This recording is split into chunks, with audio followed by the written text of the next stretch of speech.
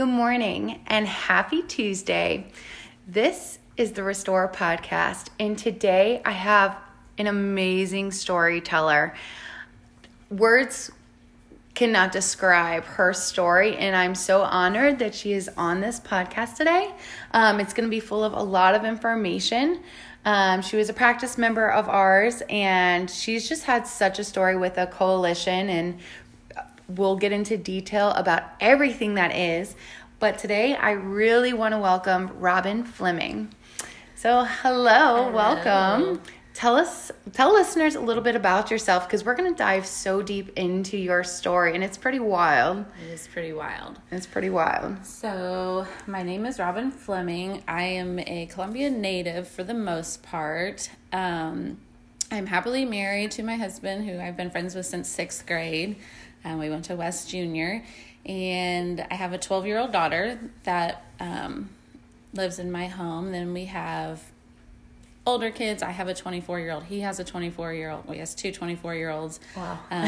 Yeah, so, and we have total 12 grandchildren between, we always say we have 14 kids between ours, and our exes. And you should have been on the last podcast. I know. And then 12 grandchildren. We have 2 on the way.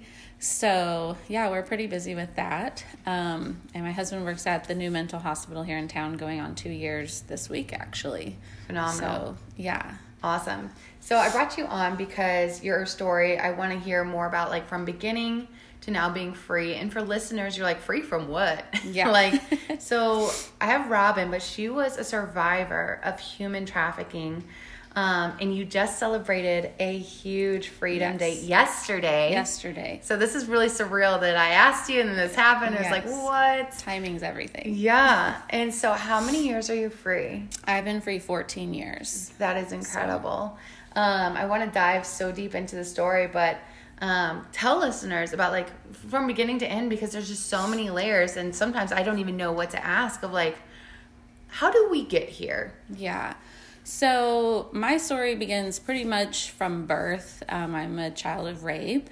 My mom was 14 and my dad was 24. So as much as I think my mom wanted to love me, there was always that negative vibe. And I know she tried for a very long time to be the most loving and comforting mom. And I don't think that she ever intentionally didn't love me or nurture me. I think it was just unintentional distancing. She got remarried when I was 4 to my stepdad and had 3 girls by him. And then over the years, I just started noticing the behavior towards me was different. And my sisters could pretty much do anything they wanted, and I couldn't breathe without getting in trouble for it. You're like the Cinderella. Yeah, and it started to feel like I was starting to be blamed for what she had been through as a child and what my dad had put her through. I would hear things like I'd ask her a question, she'd be like, you get on my nerves, you look just like him.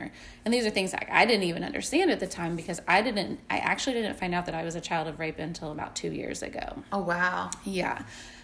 So that's even more with healing and layers and, like, stuff being brought back. Yeah. Sure. I started to do, like, ancestry and stuff, because I'd always ask her, like, I want to be able to know who my dad is, just so I can form the opinion if I don't want to have a relationship, if I do, or just to learn about my past, where I come from, my ethnicity. It was always apparent that my complexion was different than my sisters and my mom's and who I thought my dad was. And as I got older, the kids started bullying me and picking on me because I was denying who I was denying my color, and things that I just completely didn't understand at the time. I just thought everybody was everybody, and we all lived it's because, like, in the black community, they're like, you need to be black, and the white community, you need to be white, and you're like, wait a minute, but I'm, like, Latino, like, I'm Mexican or something. And right? It got to where, like, if I went somewhere it was predominantly black people, I got looked at like, why is this white girl here? And if I went somewhere it was predominantly white people, I got looked at like, why is this black girl here? And and I've dated all races, Mexican, I've dated a Thai, I've dated a white guy, I'm married to a black guy. Like, I don't see the color like everybody else does. So it was never like, oh, I have to do this because I'm black or white. I have mostly Latino in me, come to find out. So it was very interesting. So as I got older, I ended up getting pregnant at 17, dropped out of high school, thought I knew everything over Christmas break of my senior year. Of course. Found out I was pregnant in February and ended up having my daughter at 6 months and 2 days. She was just over 2 pounds when I delivered her. So I'm in the hospital. They transported me here. We moved away in 94 to Louisiana, Missouri, just north of here a little bit. And I told my mom something wasn't right, and they transported me here to the hospital, and my baby was literally just falling out. So they're like, okay, well, we're just going to put you in this bed. We're going to kind of lay you backwards for a couple days, see if she kind of slides back in and stops your labor. Yeah. I'm still wrapping my brain around the fact that I'm 17 and pregnant. Right. Like, how did this happen? Right. And so that didn't work. I ended up delivering her within 24 hours. My water broke at 3:52 and I delivered at 12:02. So literally, like, by the time you said active labor, she was out.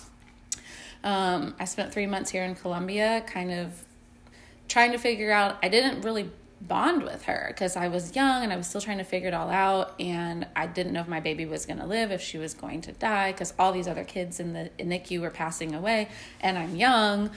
It was just all so much. And then I think lacking that motherly nurture that I didn't have as a kid so much. And again, I don't know if it was intentional or not, but I didn't have that in me yet. I didn't see that. I didn't have a baby and go, oh, I had a baby. I was just literally like in this whirlwind.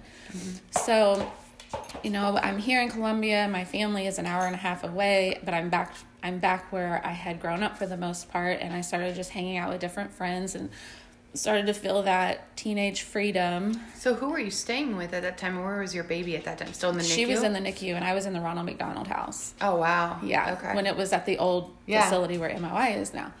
And so, I'm just trying to occupy my time as this young teenager with a baby. And people are like, if you have a baby in the hospital, you should probably be at the hospital. I'm like, yeah, I do. And I mean, and it's sad to think back about it, how horrible that is. But I didn't know how to feel. I didn't know how to act. I didn't know how to behave. And so she gets out. We go back home to my mom's in Louisiana, Missouri. And it was just, I went back to high school and graduated. I did repeat my senior year, and I did graduate, luckily. Awesome. I had to take 2 extra courses on top of it, but I was a single mom with my own apartment. I worked 2 jobs, and I graduated high school. That's awesome. Which I thought was amazing. But still, something wasn't really kickstarting in me that reliable responsibility. I didn't save money. I had terrible credit at this point because I was just spending it as fast as I was making it. Credit cards, phone cards, the whole nine.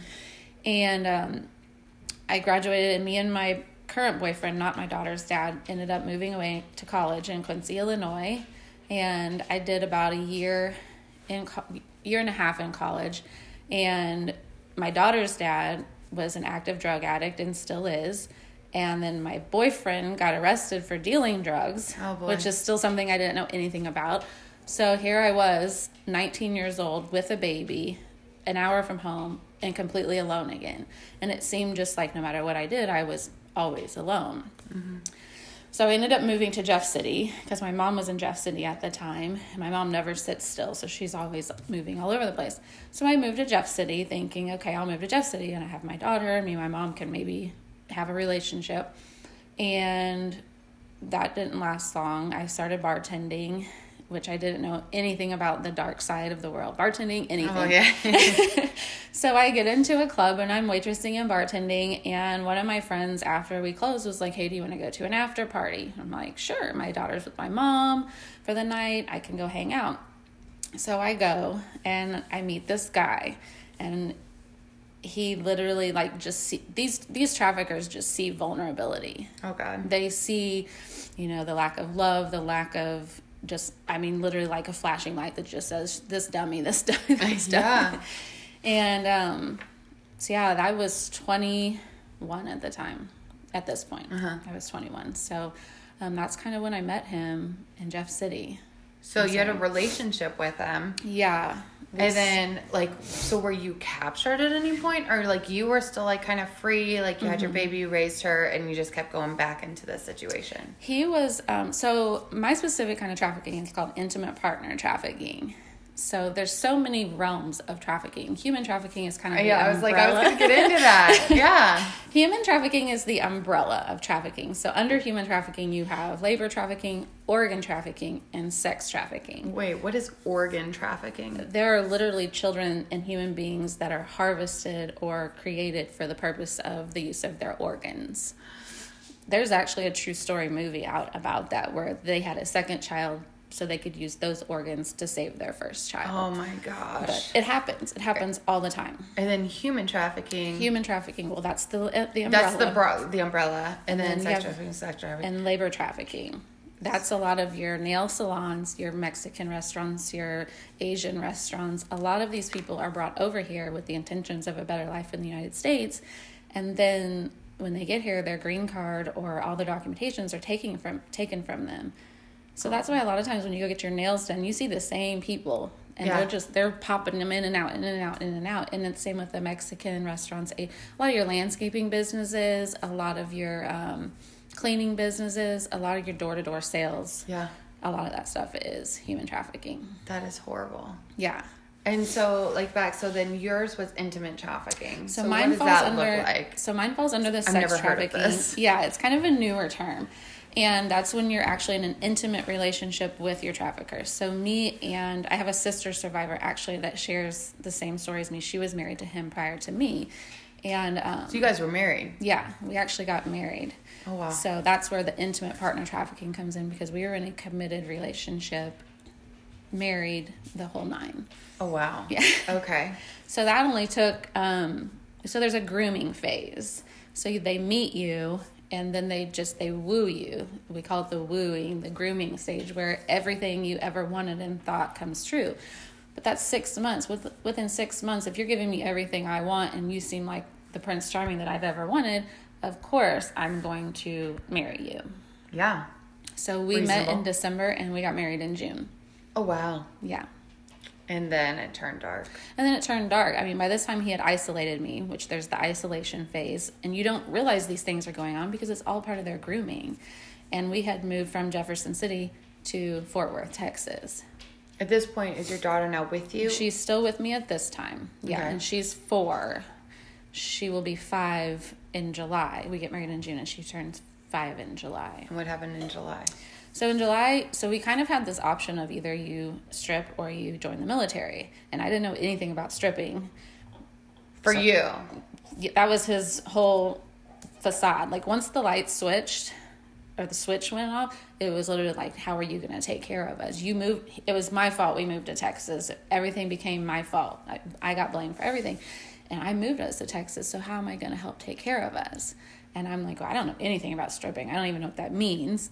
Like, we're stripping a table? Like, what are you talking about? What is this? Stripping so I was like, okay, I'll join the military, which has always kind of been a dream of mine because a lot of my family's in the military. But it was all about guaranteed income to him. Yeah. A stable household. Like, how can I provide something that will be a constant? And so you joined the military. So I joined the military. Oh, wow. I sent my daughter back to Missouri to stay with my parents, which was probably the smartest thing I did, not knowing what I was getting into. Mm-hmm. And she turned 5 the day I enlisted and left for basic training. So it was literally like a Monday I met a recruiter, a Wednesday we got married, and Friday I left for basic. Oh, shit. He's like, and another one's off the payroll. Okay. Yeah. So somehow things weren't going well, though. He wasn't able to survive. So somehow he was able to call the military and convince them that I needed to come home out of basic because he had a stroke, which was all false. He didn't have a stroke. Oh, boy. Nothing. How he did this, like, this is just how manipulative he was. And so I'm like in an RTU holding unit and they come and get me and they're like, Private, get your stuff. You're going home. Your husband's had a stroke. And I'm like, what? That just didn't sound right to me. And so I did. I went home. Okay. Like, excused from the military. So then, like, back to, like, this whole trafficking stuff. Mm-hmm. And then, like, so were you ever, like, I guess, sold to other people or? Yeah. So since the military didn't work out, for whatever reason, he decided I didn't need to do that. The next step was to introduce me to the strip clubs. So he convinced me to go with my survivor sister to a club in Tulsa. And, I mean, I am, like, shaking. I am terrified because like naked people, alcohol, all new to me. Because where I bartended at was just like a little hole in the wall teenage bar. Yeah. It wasn't a flashing lights, loud music, strip club kind of environment. Everyone's like on coke. Yeah, exactly. And so I'm walking in and I'm just like, I mean, I am shaking. And she, you know, we were plotted against each other. We weren't allowed to be friends, me and her, because he was making her think I was taking over her life and I was going to be her and she was out and I was in. And so she was kind of like, here's a pair of shoes, here's a dress, put it on, go hit the stage. And she left.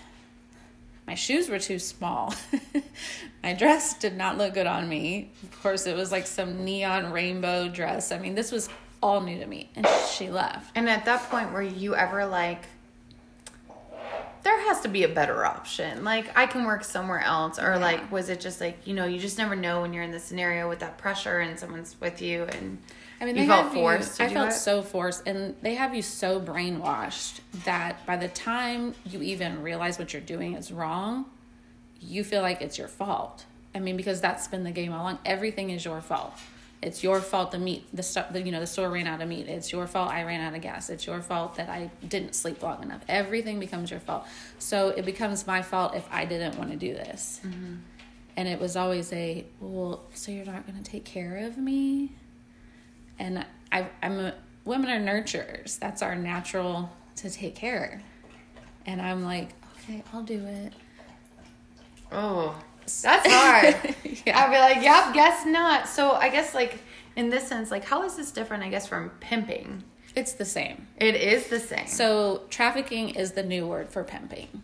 Okay. You didn't hear the word trafficking 5-10 years ago. Okay. So we've now went from pimping to trafficking. And now it is a federal offense. So, and there's no statute of limitation. So I could today say, hey, this man did this to me and take it to court and he could possibly be charged with a felony.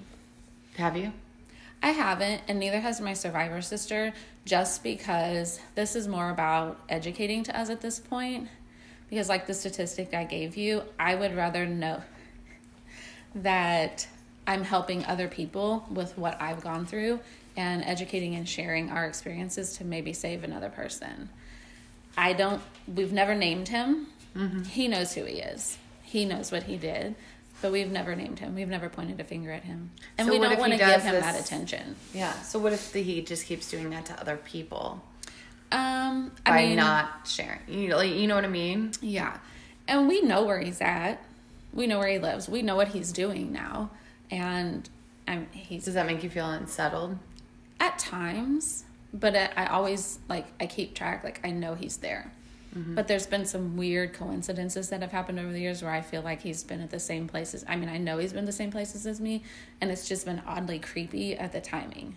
Like, I moved to Atlanta, Georgia, and you coincidentally show up there and go to the same church I do on the same Sunday I do when I'm just trying to find a new church.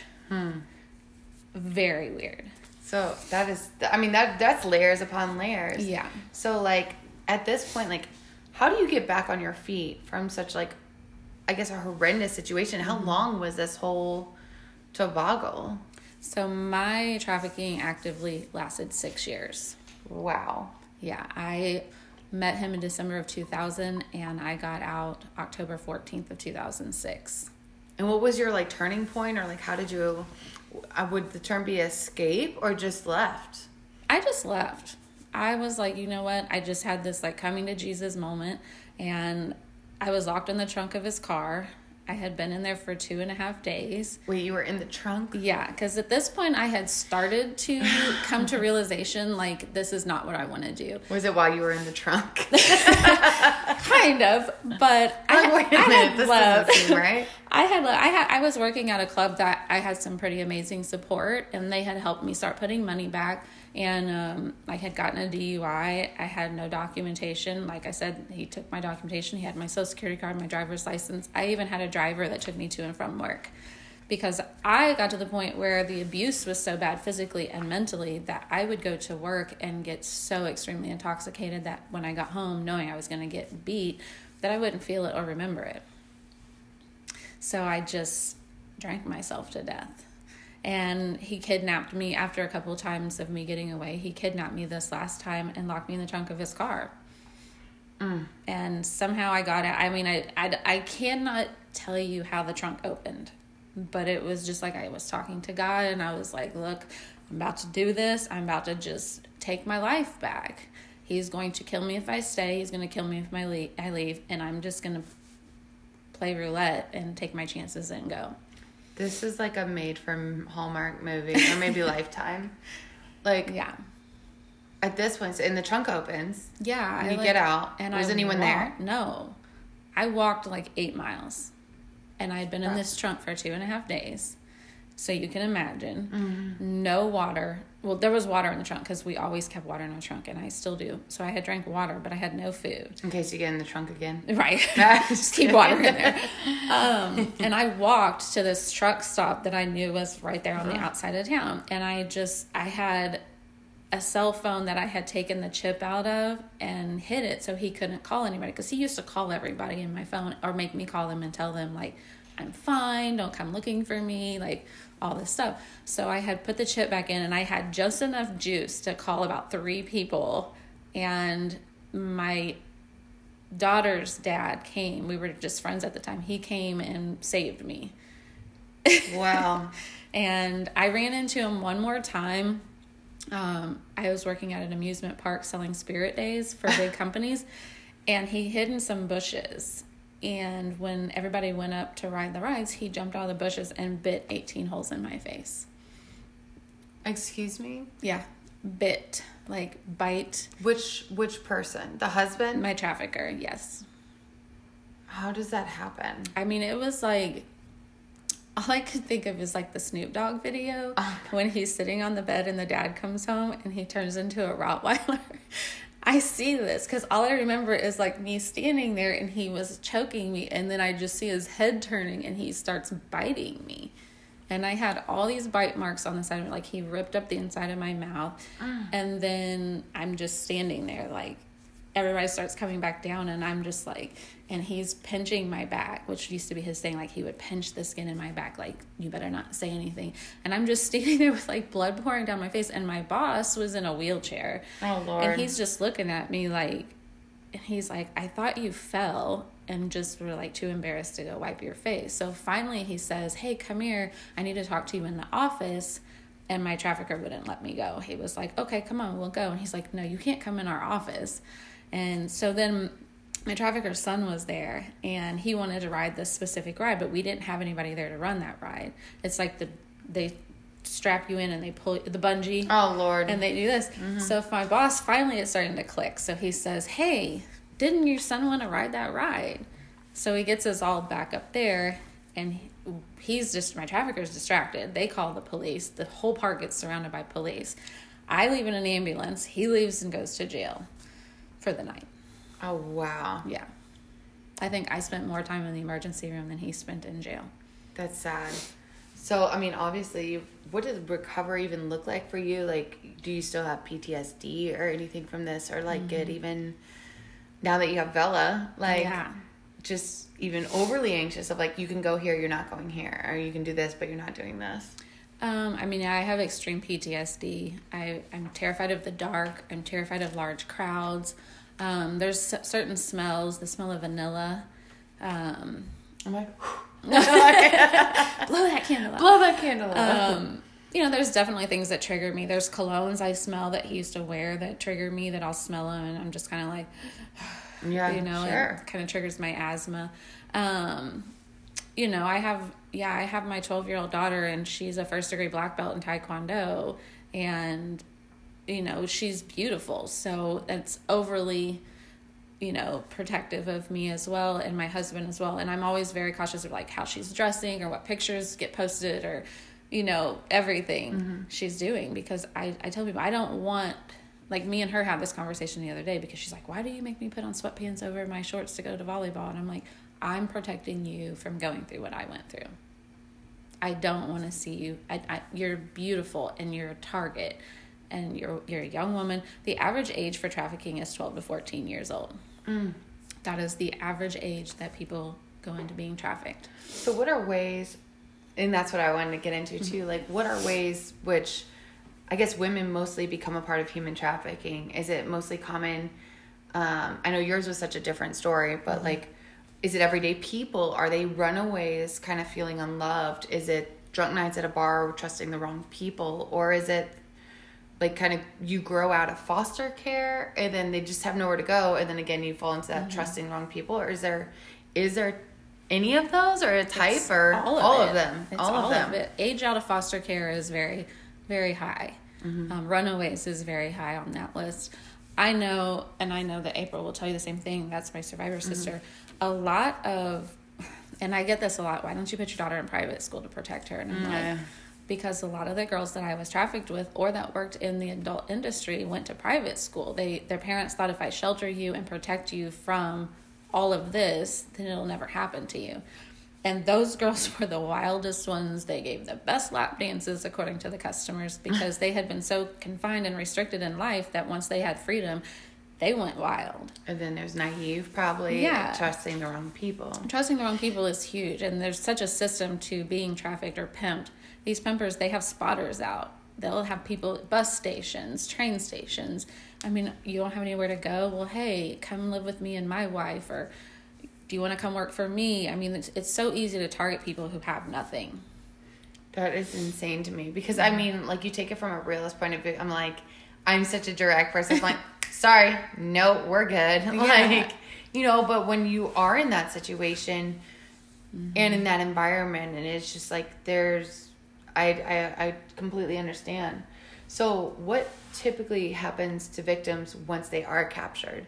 You had the grooming stage. Yeah. And then after that, like, what will happen? I mean, it just depends on the motive of your trafficker. You know, my story, a lot of people say it seems more graceful because I wasn't chained up and tied up and put in a box or locked in a basement. That happens, though. I've been in the room with survivors sharing the same story with the coalitions that I work with, or even my own nonprofit that I've started. That happens. People are getting locked in the basement. People are getting, strangled, locked in closets, tied up, chained up, the whole nine. It happens. And then, like, we were talking about this the other day, me and some of my team members. And it's so insane to me because, you feel like we spotted Osama bin Laden, you know, and, we put a lockdown on this COVID, and it's like, we shut those borders down real quick. What will happen to traffickers, and why are they not shut down in a heartbeat? Because it's like, what I'm saying? Yeah. Or like when a missing person goes missing, like, you can't find those people. Right. Like, what? And it's hard because a lot of the people that are trafficked or kidnapped, you're scared. You're scared. The statistic I gave you the other day. I want you to go through it again in a hot minute. Actually do it. Okay. There's 24.9 million people being trafficked at this very moment. 24.9 million in the world. 10% ever make it out alive. 1% ever go on to tell anybody about what has happened to them. And 1/10 of that ever go on to share and educate, like me and my survivor sister do. That is so insane to me. And human trafficking is the second fastest growing criminal industry in the world. So the sale of human beings is between the sale of guns and the sale of drugs in the world, in the United States. This is happening every day, all day, every second of the day. Somebody is being trafficked. And even in Colombia, for example, one of the biggest things is Midway. Yeah. And my question is, like, there were so many people that knew it, but then again, if we know this, then why are we not putting a lockdown at Midway? Like, what's happening? And it's so hard, I guess, to actually identify what's going on because these people are slick. You would have never, we bought a house, we had a car, we look like everyday people because the same time I was working at the strip clubs in the evening, I worked a corporate job during the day. What'd you do? I worked for Kroger Corporate. I was a nonprofit biller.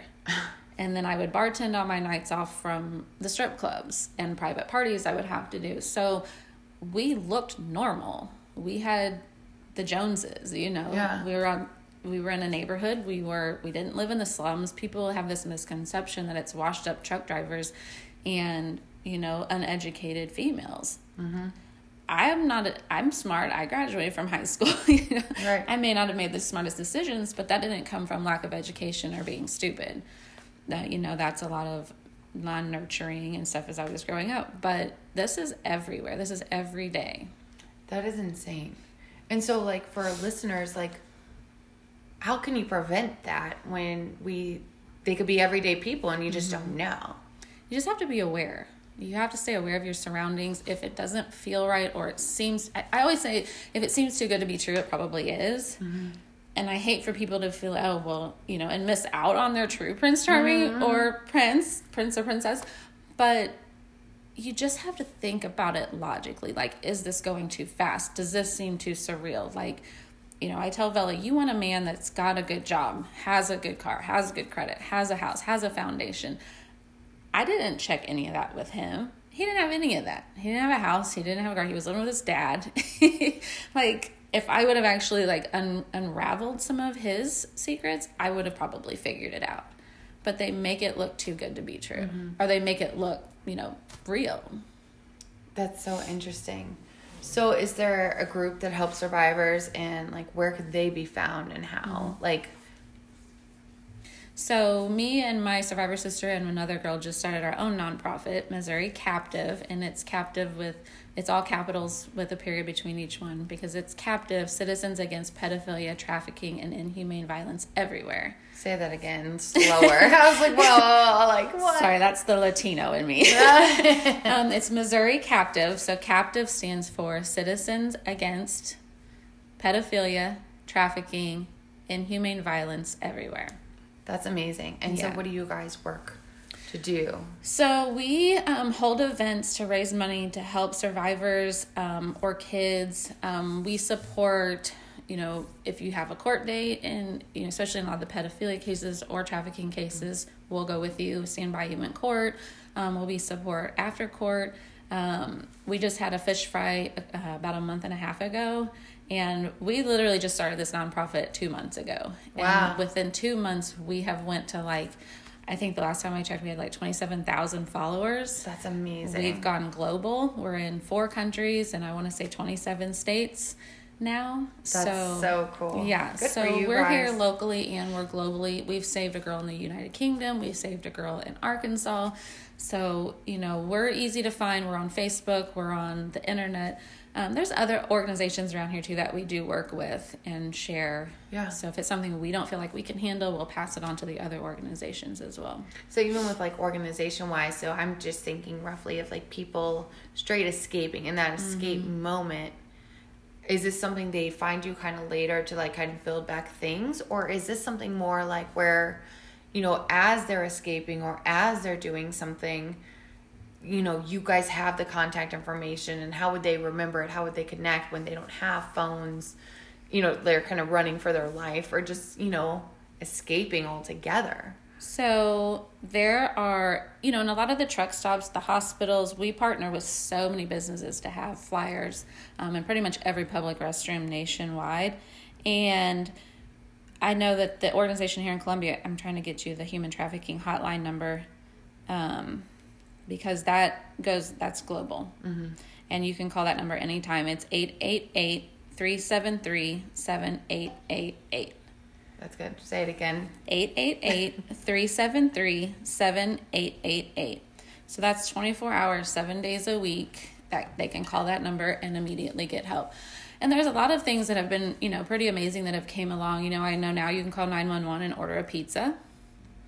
Oh. And they're going to be like, you called 911. And you're like, yes, the address is this, wherever you're at. And they're going to be like, okay, do you need help? And you just keep ordering your pizza. Oh. And they'll be like, do you want to stay on the line until help gets there? And you're like, no, how long is the wait until it's delivered? And that's kind of when 911 will say, okay, we'll have an officer there in 10 minutes. So there's that. Going to bars, you can order an angel shot, and they'll know to help you. I know we're setting up with some different businesses, such as yourself, to have a safe place and list places as a safe place. So a person can come in with you, and if they're by themselves, they can say, hey, I need help. If they're with their trafficker, then we'll have some kind of, hey, I need a bilateral adjustment today. And you're going to know, hey, okay, let me take them in here. and separate them and call for help. So that's amazing. And so, like, is that something that's ever changing? Like, where it's like, you know, I'm thinking like the angel shot. I'm like, is the next one the demon shot, the unicorn? Like, because like, how does like your trafficker not like kind of catch on to like what's happening? You know what I mean? That's the scary part. Is it's hard to keep changing, because to keep the victim updated as well as the trafficker finding it out, it's hard in that realm. And it does that. That's the loophole. That's where people fall through, because when is it a safe time to ask for help? You know, I've had the police come to my door, and my trafficker's been standing behind the door, and I had an ex parte against him, and I'm telling the police, and I'm like doing all this to the police, but they're not catching any of it. And they left. You're like, and he's there, and I'm gosh. like, and he's pinching my back. I'm like, I'm fine, officer. You know, so that is probably the biggest loophole. That's so hard.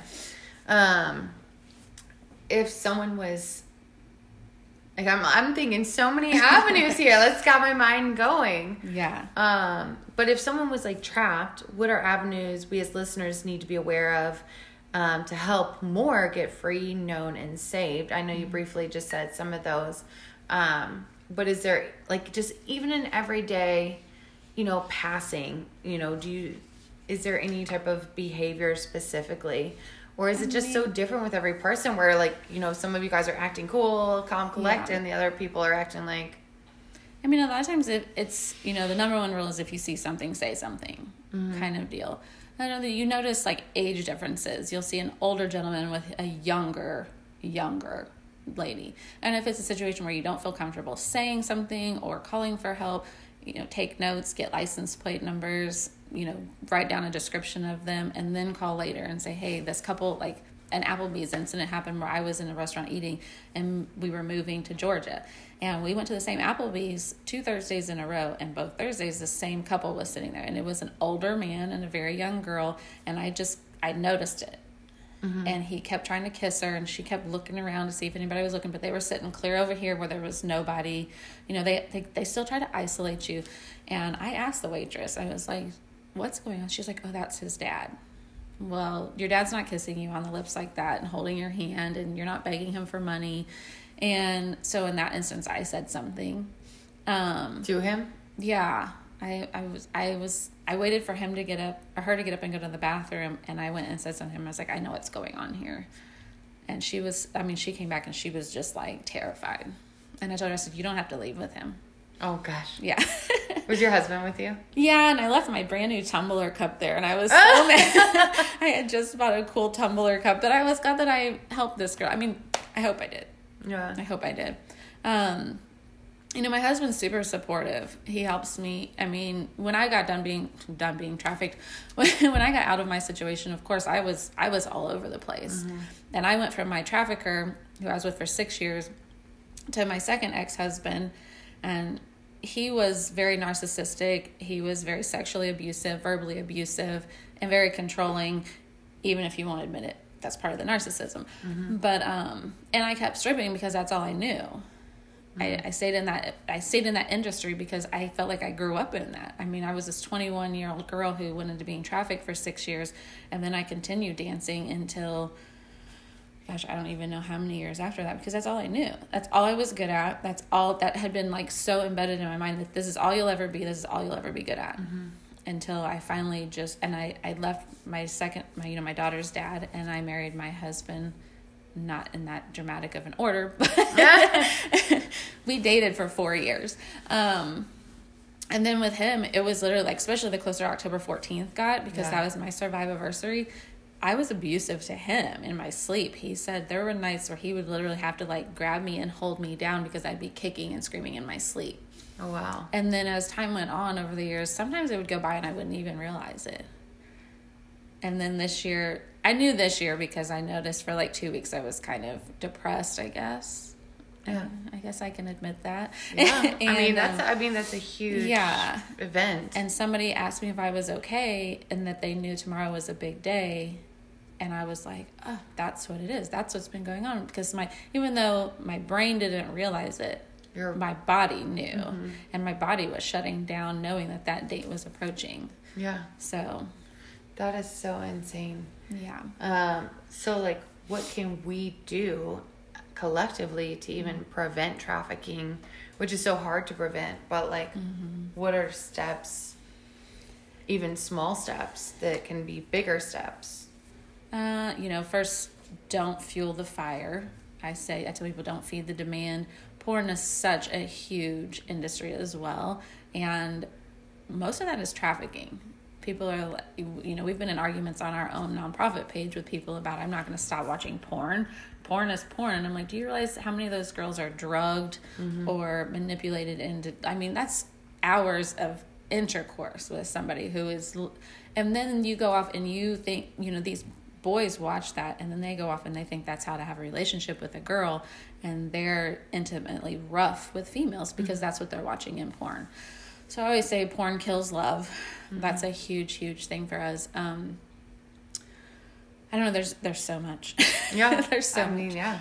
There's so much, and be protective of your kids, your surroundings. Always be aware of your surroundings. I was a firm believer in the buddy system I learned in the military. I never try to go anywhere but myself, or if I'm coming somewhere in the dark, I'll call the person and be like, I'm here, can you watch me walk in? My husband won't let me carry the trash out or carry groceries in the house because I'm so attentive on carrying it that I'm not really, paying attention to what's going on around me. So, oh my gosh. I know. He's super protective. I kind of like him. Yeah, I was like, kind of sweet. That is kind of sweet. So thank you, one, for sharing such an amazing, just powerful story. And I didn't know the many layers with that. As we wrap up, question that's kind of burning in my mind, even with trafficking. So do you have a relationship now with your oldest daughter after being gone for so long in your journey? Yeah, it's taken, definitely some years, and there was a lot of manipulation in why I wasn't there and what she was told, because my mom's never dealt with her life in growing up, so it was easier for her to point fingers at me and, oh, well, she's not here and she's not here, instead of telling my daughter what was really going on. And maybe my mom didn't know, and I keep saying that too, like, I don't have a relationship with her because I don't know how. And my daughter is 24 now. She's pregnant with her third child. They live in Japan. She's married. Her husband's in the military. And I talk to her quite a bit, and we try. Yeah. We do more. And, she knows I'm her mom. She knows I love her. I don't think she quite understands, like you said, the layers of what I went through, and that I wasn't just abandoning her because I didn't want to be her mom. I think at the time I made an ultimate decision to protect her, and it turned into something horrible. And then it was just too late. Like, she was settled, she was happy where she was, and even though she probably would have been happier with me, she was safer where she was at. Did you ever tell her the story? Yeah, she knows the whole story. Wow. Yeah, she shares a lot about trafficking too. That's good. Yeah, that's good. She helps me educate. I like it. That's so important. Yeah. Is there a group that helps survivors? And I know you mentioned the group that you just did, but also like kind of the coalition, if people aren't familiar with that. And what's the difference between the coalition here in Columbia and then your group? So the Central Missouri Stop Human Trafficking Coalition, I think they changed their name around a little bit, but that's the name I know it by. They're locally, they help just Central Missouri, so they're kind of like across the middle here. And they really just focus on the trafficking aspect of it, where we deal with trafficking, pedophilia, and inhumane violence. So we just recently had a case come up to us, and my survivor sister actually handled it, and she handed it off to them. So we work hand in hand with them. We just applied for our 501(c), and since we weren't actively able to take donations, all of our t-shirt sales and money we were making, we were donating to the Underground Railroad, which is also another organization. Like what? There's so much information. Yeah. So we made some donations to them. I know our t-shirt sales and hat sales went straight to them. So that's very, very cool. Yeah. Where can people find you on social media if you want to be contacted or questioned, or if, this podcast gets so big that, people are like, oh my gosh, like I need to reach you, or even like your organization. Where can they find you? So I'm on Facebook, Twitter, Instagram, TikTok. And what's your handle? I'm just Robin Fleming on all of them. Okay. So they can find me with 2 M's. And Missouri Captive, that's our nonprofit. So we're just Missouri and then Captive, all capital letters with a period between each captive letter. Love it. Well, thank you so much for sharing again. I enjoyed having you on, and I'm learning so much. This is like, there'll probably be a part 2 of this. There could be a part 2, probably part 3, probably 4, a 3, and 4, and 5. It will be coming this upcoming year. Yeah, and I think that's how I met you guys, is just the coalition. The coalition and the long-term effects of the abuse that I had been through. Yeah, and at that point, honestly, I didn't really know that because I was so new to restoration at the time. And you came in, and I was talking to, like, the lady that was with you. Mm-hmm. And, like, she was just so big on taking care of you, and this is this and this. And so we were like, okay, yeah, like, absolutely. And but it never really got relayed to me. Like, I just knew it was part of something, but I didn't know what. And so I was, like, adjusting, and they're like, yeah, just okay. I'm like, okay, don't know. And so it wasn't honestly until recently that I knew it was big with trafficking. I knew there was like a bunch of layers going on, and I didn't know specifically what it was until recently. I was like, I need to know more about this because... Well, even when the Crossing, my home church, did a sermon over my story a couple of years back, just sitting down with the pastors and the different people there, they were the same thing. They were like, they kept saying sex trafficking, and we're like, no, it's human trafficking, and that's the umbrella, and we just had to keep breaking it down to them because they didn't either. I mean, people are so oblivious to them. You know, so many people walk through this world with rose-colored glasses and everything's black and white. Mm-hmm. I lived in a very gray world, and people just don't see that way unless it's happened to them. After I did the news here, people started saying, wow, I actually know somebody that was trafficked. And I'm like, we look like everyday people. Mm-hmm. There's no type of person. It's not a specific height or weight or color or, anything. It's anybody.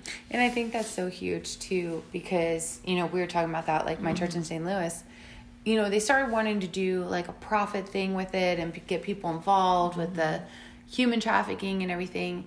And I think where it did not go as well, not that that wasn't a good thing, it was a good thing, but there was a disconnect in kind of what is it? Yeah. Who does this happen to?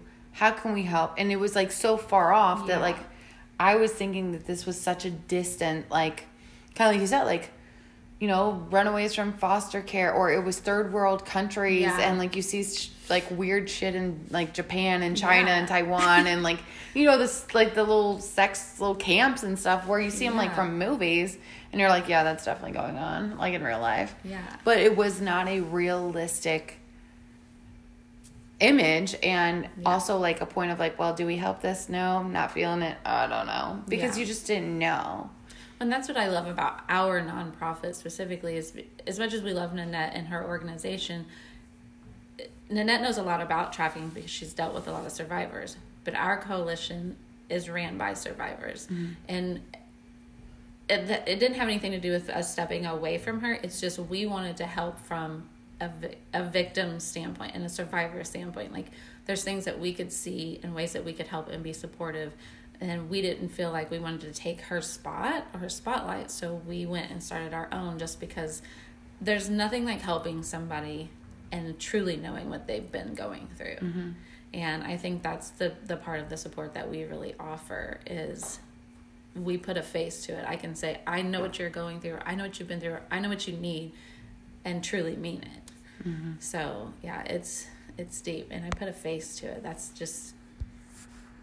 That's awesome. You do. And you're rocking. I mean, even organization wise, it's just honestly, the more the merrier. Have the mission, help more people. Yeah. Reach more. So if like one can't, the other one will. Yeah. But again, I just thank you for being on. This is just such an awesome story, but I definitely will be having you back. Yeah, absolutely. For part 2 and 3.